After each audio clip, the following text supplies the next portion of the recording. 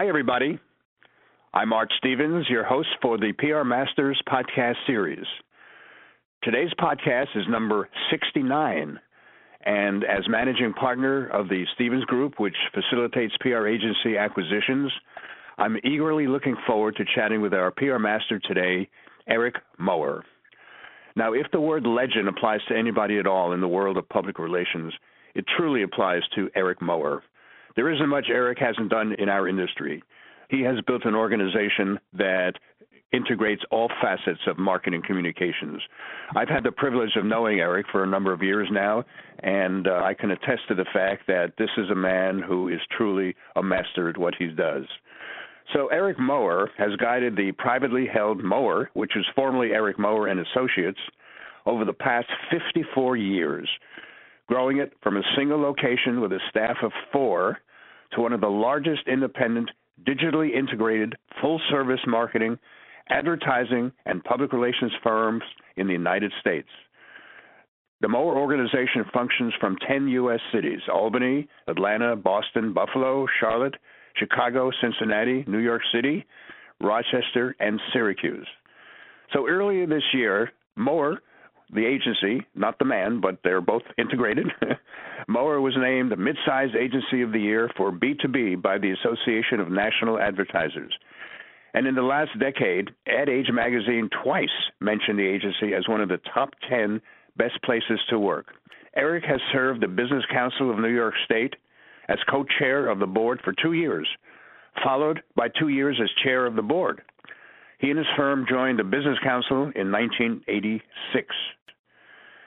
Eric is also a trustee of Syracuse University since 1990, and he serves on the advisory council of the Newhouse School. Eric is a chair emeritus of the Advertising Self-Regulatory Council and a past director and secretary-treasurer of the American Association of Advertising Agencies, the 4As. And he continues to serve in his 30th year as the chair of the 4A's Government Relations Committee. Eric has many roles, both on a volunteer basis and a professional basis. And he truly is the recipient of the Lifetime Achievement Award, where he was named by a number of organizations. So I'm very proud to welcome today to our PR Masters podcast series my dear friend, Eric Mower. Eric, how are you today? I'm swell, Art. It's good to talk with you. It's always good to talk with you, and it's good to talk with you on this particular occasion. Well, thank you, and welcome to PR Masters podcast series. I know a little bit about your background because you and I have known each other for a while, but why don't you tell us how you got into the world of public relations, advertising, and marketing communications to begin with? I think it's an interesting story. It was a circuitous path. When I was in junior high school, my mother looked over my shoulder one day and asked me why I was reading the want ads in one of the New York City newspapers, and particularly why I was reading public relations ads. I don't think I had an adequate answer for her, but for some reason, I found public relations in the want ads very interesting. I went to Syracuse University in 1962, and in the summer of 63, I dropped out of Syracuse University because I was a copy boy at the New York Daily Mirror. I wanted to be a newspaper. I was earning a union wage, $52.75 a week. And copy boys, as you know, were gophers. And this was the New York Daily Mirror, the number 2 newspaper in New York City. It was an old style, just like in the 1940s movies, what a newsroom looked like. And there were some personalities there, not the least of which was Walter Winchell. It was an interesting time. In August of that year, that summer of 63, I went into Bill Hearst's office because I had been called in. And I said, yes, Mr. Hearst. I assumed he was going to send me on another errand because copy boys are gophers. Instead, he said, Eric, sit down. I'd never sat in his office before. He said, I understand you've chosen not to go back to SU. You want to stay here and continue as a copy boy. And I said, yes, Mr. Hearst. He said, well, you're not going to be able to do that. We don't have a job for you. And I said to Mr. Hearst, well, I want to stay. He said, I understand that, but you should go back to Syracuse University. We don't have a job for you. I got back to SU. 4 weeks later, that morning, I saw the Syracuse Post-Standard out in the front hall of our residence hall, the dormitory. And on the front page, it said New York City's second largest newspaper closes. So obviously Mr. Hearst knew that they were closing. I gave up being in the newspaper business, which is part of public relations at that moment in time, and said, okay, I guess I'm not destined to be a newspaper man. I'm going to be a lawyer. So I was an English major in pre-law. I was in law school for one day at SU, and I'm getting to the public relations part, and I dropped out of SU Law, went over to the Newhouse School and said, will you take me? I don't want to be a lawyer.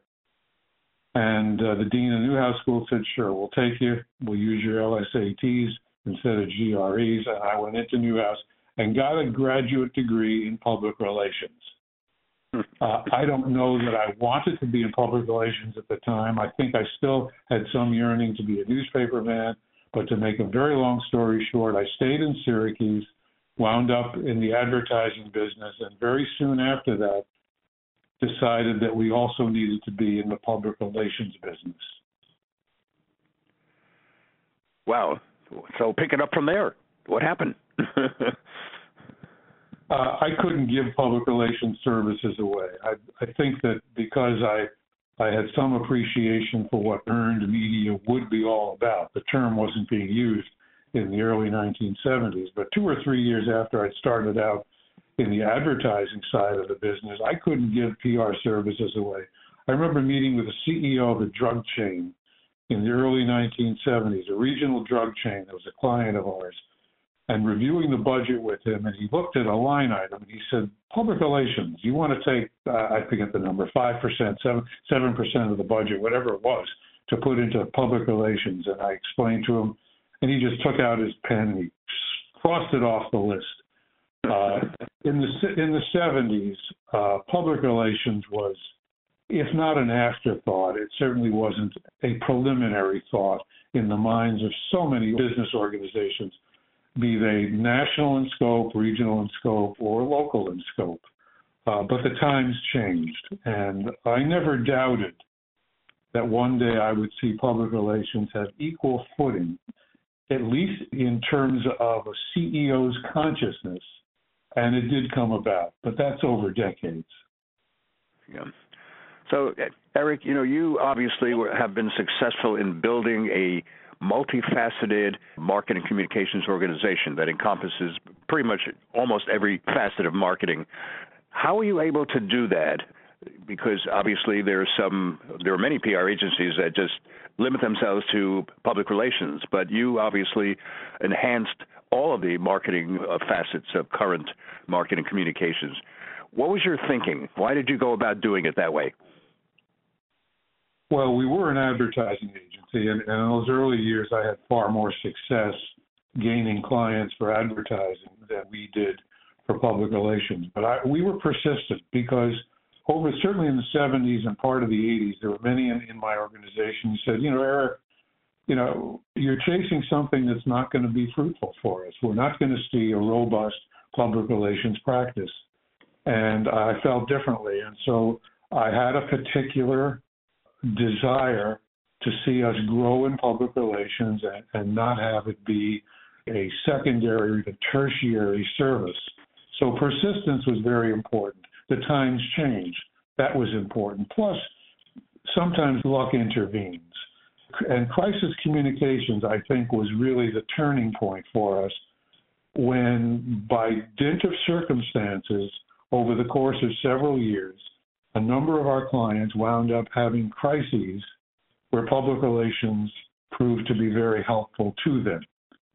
And we took advantage of that, and using that as an example with those clients and also with clients we had who were not using us, we showed them how, in a crisis circumstance, public relations expenditures that supported efforts paid good dividends.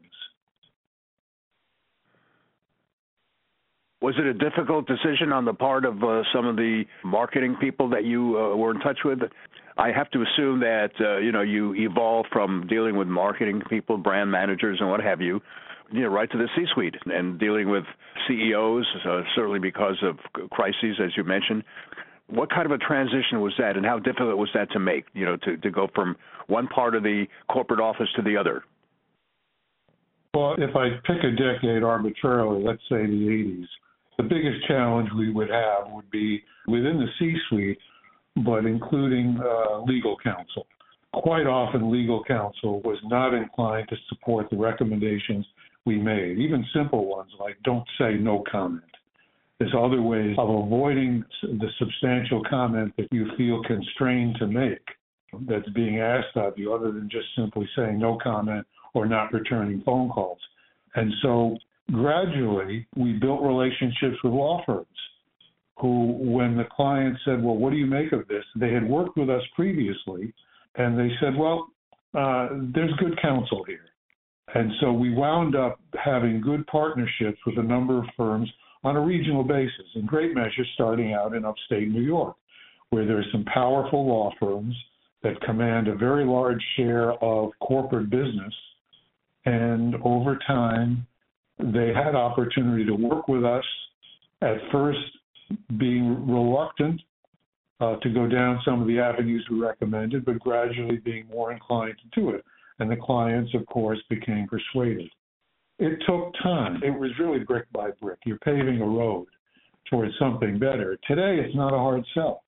I think CMOs, CEOs are far more sophisticated today in how public relations can be of benefit to their business than they were 20 or 30 years ago. So, Eric, your firm has grown quite a bit since you started it, obviously, which is one of the reasons you, of course, are a PR master. Why do you think it has grown? What is it best at? What did you focus on primarily, to enhance growth? And what do you believe it's known for? Well, I'll take them in that order. Why do I think it's grown? I think there are quite a few reasons, but I focus on independence as a primary driving factor. Independence embraces a number of things. Independence points toward ownership, and so the ownership was closely held. I owned the company. We are fiercely independent. We probably had over the decades 6 serious conversations with outside buyers, and each time we backed away because I and we felt that the degree of control we would have to continue to operate the business the way we do would no longer continue. And so independence was a primary factor. I think secondly, our culture. We have a very low turnover of employees historically over decades. We focus on culture. It's not just work-life balance. It's well beyond that. It pertains to respect for the individual, the way in which we treat people. That was a factor. The fact that we were balanced between B2C and B2B. It's very attractive to many prospective clients. On the B2C side, they like the fact that you do B2B. They may wish to use it, but they also feel you've learned important lessons about the category by virtue of doing that category and others by virtue of doing B2B. And the flip side is the same. On the B2B side, the portfolio you develop in B2C is often very attractive creatively and strategically to those on the B2B side who feel that if you can be competitive for your clients in tough B2C categories, then you bring something to them in B2B. So those are three of the factors. I think the fourth factor is just absolute persistence. Never say die. We just don't quit. We don't have the opportunities that the holding companies, agencies typically have because we don't have a feeder mechanism, so to speak, where another unit of the holding company is referring business to us. So if we were a PR firm in a holding company, there'd be advertising units or digital units or other units of the company who may very well be referring business to us. So for us, it's a steeper climb uphill. Eric, what effect has the pandemic had on your overall business? Well, fortunately for us, we were already working remotely. We had for several years prior to the pandemic arriving what we called work from home Fridays. So functionally, operationally, psychologically, in terms of productivity, all of our systems, our bandwidth, all of those things, we had work from home Friday. So we slid into remote work very easily. So that was one aspect of the pandemic. The second aspect of the pandemic was that we were comfortable with remote work. The culture of our company did not have anxiety about whether or not we would lose productivity. I never doubted that our productivity would remain high by virtue of our employees. And that's because for many, many years, our management point of view is that employees come to work, but engaged employees come to do it better. And our culture has been based on engaged employees, something we call the YUC factor, IUC. Involvement leads to understanding, and understanding leads to commitment. We've always operated, for decades, we've operated the business by trying to create maximum involvement for our employees via a consultative and collaborative workplace. And that yields greater understanding of why the agency makes the decisions it does, takes the directions that it does, and that understanding ultimately results in a higher degree of commitment from the employees. We chose not to fire anyone when the pandemic hit. We did an across-the-board pay cut, with my cut being the most severe. And we shared not the numbers, but the numbers, the percents, not the dollars. We discussed percents. I told them what percent my pay would be cut, what percent the senior leadership's pay would be cut, what percent others would be cut. And we had that pay reduction in place for some time, and we promised them that if we could, later on, we would reimburse them the reduction that they took. And we did do that. We did reimburse them. Oh, wow. Ultimately. Wow. So that kind of transparency was a very important factor of getting us through. They saw us protect our employees by virtue of, rather than firing them, reducing everyone's pay. And then, of course, we ultimately raised the pay back up to previous levels and reimbursed them. So beyond that, we had started shedding office space prior to the pandemic. Why were we shedding office space in our various cities? Well, we had, in some of our cities, the space was really not just A space, it was A++. And prior to the pandemic, we had been talking about the fact that increasingly clients were not coming to visit our offices, and from talking with colleagues in other agencies, they were experiencing the same thing. Fewer clients were coming to their office on fewer occasions. And when the client wanted to meet in person, they preferred to do it out at their offices. So we were saying, clients aren't coming to the offices so frequently. Why do we have these very spacious offices, et cetera? Secondly, when the clients did come to the offices, increasingly they're saying, nice offices, we're paying for this, aren't we? And so we started cutting back on office space in terms of square footage, and maybe moving from one space, maybe moving from A++ space just to A space. And so when the pandemic hit, we had already taken some degree of wrench out of our overhead, which was very beneficial because we did get hit. Many of our clients postponed projects, cut their budgets, eliminated efforts, and as a result, certainly in the first 12 months of the pandemic, we were faced with clients that were sticking with us, but were spending less money. And so the combination of reduced rents and reduced spending by clients kind of zeroed out. That was good. Also, we have yet to go back to in-office work. We are staying with remote. It's been very successful for us. The genie's not going back in the bottle. We have consulted with many other agencies across the nation that we're friendly with, that we have relationships with, and we were convinced on our part that requiring staff to come back was not going to be the right step for us. It may be for other agencies. Our people are very happy. We're doing right now 1 or 2 days a month mandatory in the office, but not to just come in and sit in a space and do what you can do at home. This is the team meetings, client meetings, maybe a meeting on a particular initiative where we want people face-to-face.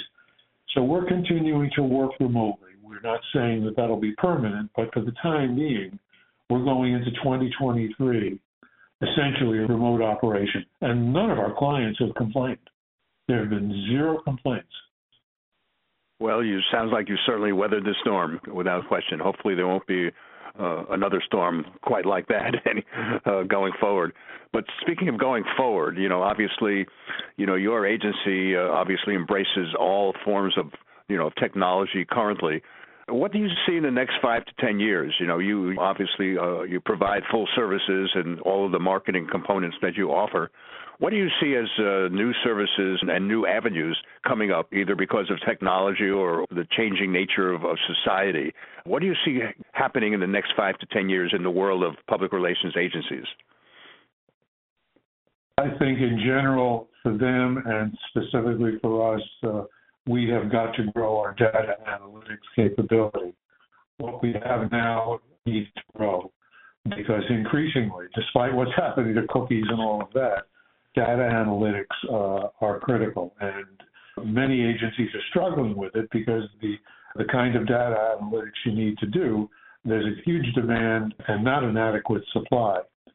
And because we are an independent agency, quite often we find ourselves recruiting a prospect to join us, and the supply and demand reality is such that we are often outbid by a client company as they seek data analytics, or maybe by agencies that are larger than us. But data analytics are critical for us. I think also we're going to continue to specialize. Specialization has been important to us, and we're kind of a duality. On the one hand, we're a general hospital, and I feel very strongly that we've been rewarded over the decades by new clients coming to us and clients staying with us because we are a general hospital. We do advertising, we do public relations, we do promotion, we do digital, social media, etc., and we do them well. So the general hospital for many of our clients is important, but there are many clients, on the other hand, who use us for only one thing, advertising or public relations. But specialties are important, and we have grown a few specialties, in particular, energy being top of the list. Energy, fortunately for us, as the energy industry in all of its various forms continues to grow in importance and scope, we've been growing with it, and we had a bit of a head start in energy just by virtue of the fact that we had some utility experience that got us started. But we're heavily into wind, we're heavily into solar, we're certainly heavily into regulated utilities, but in both advertising and public relations, they're mutually beneficial because quite often the very companies for whom we are advertising, they also need a lot of help in public relations because if they are going to develop a wind farm or a solar farm, they go through a very difficult process that includes siting and zoning challenges and a wide array of issues that ultimately leading up to the ability to actually install a wind farm, to actually have the wind farm in a particular location or a solar installation. So energy has been very productive for us. And there are some other categories also that have been productive for us. Financial services, healthcare, travel and tourism. Our New York City office is heavily into travel and tourism, has been for many, many years. And certainly the pandemic hit us hard in that sense, but we knew it would come back, and it did. So specialization is important, and we wish to grow in those categories and continue to invest in them. And part of the investment is bringing on people who have experience in those categories, as well as growing our own. Eric, obviously you have offices in a number of different cities, and the organization has grown during the past number of years. How would you characterize your management style? What is it you personally focus on, and how is the organization set up, so that, you can do what you feel you do best and obviously delegate to other people? Can you tell us about your management style? Sure. A lot of our growth is based on delegation. I think going back to the 1970s, I've always believed that if you're going to grow an organization, you've got to be able to delegate, and you should delegate to the lowest possible level in the company where there's adequate competency to do the job, and then give them the authority to do it. So we've grown over the years by delegation. Delegation, as a result, has led to advancement of our people. They've been able to step up on their career ladder to the next level of the company. Now, an imperative, of course, is that we're adding business, because you're only delegating because you're adding business. If you're delegating without adding business, a lot of people higher up in the organization, they end up with very little to do. But we've always delegated. And along with delegation, there's been a very careful maintenance of who we invite into the company. Recruitment is a critical factor. Our HR team does an excellent job in identifying candidates and then moving them through the recruitment process in the company. And we're pretty pointed in terms of what we're looking for. The shorthand that we use is STAY Power, S-T-A-Y, power. The S stands for smarts, but it's not Phi Beta Kappa smarts, although that's fine. It's not high IQ, although that's fine. What we're looking for is someone with street smarts, a certain kind of social intelligence. They may have other smarts too, like a high IQ, but not necessarily. I think many people in the world who have been very successful had a degree of smarts that may have been average IQ, but extraordinary street smarts and social intelligence. So we're looking for people who are smart. We're looking for the T in tough. It's not abrasive. It's not belligerent. These are people who get knocked down and get back up. They just don't take rejection either to heart or as a reason to not move forward. So tenacity is very important for us. It's part of that persistence and determination. The A is for ability, competence. Quite often a prospective client will say, Eric, why do you charge it? We want to charge us, what, $1 an hour? The agency across the street or down the road or in the next city will charge us 92 cents an hour. And I say, fine. Competence isn't a commodity. Our rates are based on the value of the work that our people will do for you. So A is for ability, and then the Y is yearning. It's that fire in the belly. You know, over the years, some magazine or newspaper has done a story on us, and they say, well, how do you motivate your people? My answer is, I don't motivate our people. They come to us motivated. The trick for us is to not demotivate them. So recruitment and then retention is a key part of it, being able to retain people. And the number one thing in terms of retention, beyond money, in my view, is treating people with respect and letting them feel fulfilled on the job. And it isn't about work-life balance. It's really about someone coming to work and feeling good about being in the workplace for all the reasons that one could feel good about being in that particular workplace. Well, that is very, very, very instructive, I must say. So given all that, I guess the final part of my question was, how do you describe your own management style? I know you do a lot of delegating, and obviously you make sure that whoever joins the organization has that fire in the belly, as you described. But what is your own management style? What do you focus on? I focus on collaboration and consultation. And sometime in the 1970s, I announced to all the people in the company that I gave up the right to hire or fire unilaterally as the owner of the company. I said, I don't see any good reason why I should ever want to fire or hire unilaterally without consulting with appropriate people in the company, which means that you can't hire or fire unilaterally either. And I use that as one part of establishing a consultative workplace where I wanted people to believe that two heads can be better than one. Doesn't mean you don't have to make the decision. It's your responsibility. You as an individual need to make the decision ultimately within the framework of decision making in our company. And there is a framework for that. But you as an individual ought to want to know what at least one colleague thinks before you do it. Am I missing anything here? You might say to them.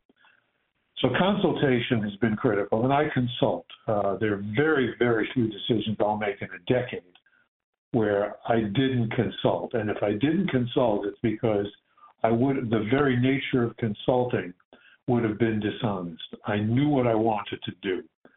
So when I knew that I wanted us to stay independent, and as a result, if I were to die unexpectedly, and so we went down the ESOP. I knew we were going to do an ESOP, an employee stock ownership plan, because I believed it was the safest, best place for my company to be in the event I wasn't with the company anymore.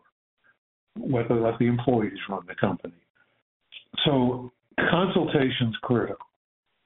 Collaboration results from consultation. People will not be collaborative if you don't care about their opinion, because that's what you're saying. If you don't ask their opinion, then why would they be interested in collaborating with you? You've dismissed them already. And so my style has been collaborative and consultative. And people know what our values are. Values in a company are very important. I think people know that the company's integrity will never be exchanged for financial gain. Decades ago, we said that we would not do tobacco. And we've turned down some tobacco opportunities over the years. We just wouldn't do it. We've declined some corporate work because of the nature of the corporation and the values that they had. So purpose is more important than profit. And that's what employees want. They want to come, when I said they want to come and feel good about their workplace, purpose is part of that. It isn't the vision thing. I'm not talking about vision. I'm talking about where the rubber meets the road. Do they see the company walking the talk? So if it's about purpose ultimately over profit, we want profit, of course. We want to be profitable, and we want to have a lot of profits. But if profit becomes more important than purpose, we won't recruit the people we want to recruit. We won't retain the people that we want to retain because they can't be bought. They don't want to be bought. They sell their services, so to speak, in a marketplace of agencies to a marketplace of clients. So I think people understand what I and other senior leaders and what the company stands for and why we come to work every day and do the things that we do. Well, Eric, I've got one final question. This has been extraordinarily illuminating, and I've learned a great deal more about you than I ever knew, and I thank you for that, and I know our listeners do as well. I have one final question for you, and that is, where do you see Eric Mower in the years ahead? Well, first of all, hopefully alive and well. So there's one answer. We're assuming that. I'm going to stay connected to my business. The agency is going to continue to grow, and I have to continue delegating. If I don't continue delegating, one day there's going to be another CEO, and I'll be executive chairman. But that has to happen because the agency needs to be put into, always the company needs to be protected so that in the event of my passing, there's no chaos. There's no disruption. Hopefully there'll be a bit of regret and sadness, but our clients will know they're still in good hands. Our vendors will still know that they're going to be treated well. Our employees will know that there's no crisis in the company. So I will move out of the CEO job. It's only a matter of time, and probably sooner rather than later. What's sooner? Well, not this month, not next month, but could it be next year? Maybe year after, probably by the year after. And I will serve as executive chairman, but I'll be a working executive chairman. And as long as my health remains good, I can see staying on as executive chairman and working in that role where a board sets policy and a CEO reports to a board as the primary scope of what I would be focused on. Well, Eric Mower, founder and CEO of Mower, I thank you On behalf of our listeners, I thank you so much for sharing your wisdom, your insights, and your perspective on the world of marketing and public relations with us today. Thank you for being with us, Eric. And I thank you for having me. And thank you all for joining us today for another PR Masters podcast. Most illuminating. Eric Mower was sensational, imparting the wisdom that so many of you can use in your careers and your lives. So I am Art Stevens, your host. It's been my pleasure to bring to you the PR Masters podcast series today featuring Eric Mower, and I urge you to join us again next time when we will have another PR Master with us. So until then, have a great day, and I'm signing off. Thank you all.